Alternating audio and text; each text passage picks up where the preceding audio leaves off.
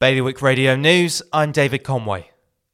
Local housing providers are desperate to build more homes, but the government is not giving them the guarantee they need to start planning, Jersey's former housing minister has said.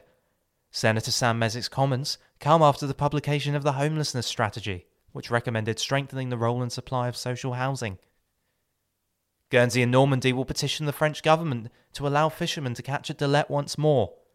Chief Minister Peter Fabrache has held talks with French officials, including the President of the Regional Council of Normandy, Hervé Morin.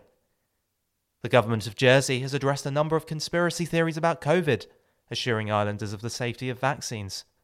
Also discussing why flu numbers have gone down, they said it was likely to be a result of the current restrictions and increased hygiene measures.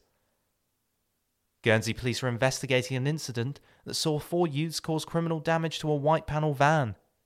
The van was vandalised while parked at the pier on Saturday the 9th of January at around 7:40 p.m. More on those stories at bailiwickexpress.com. Today's weather, cloudy, top temperature 9. Bailiwick Radio News, sponsored by HR Now.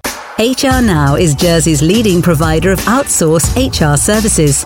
It's their guiding principle to deliver HR solutions that are fully compliant, creative and commercially focused. HR Now, your one-stop shop for anything HR related. See hrnow.je.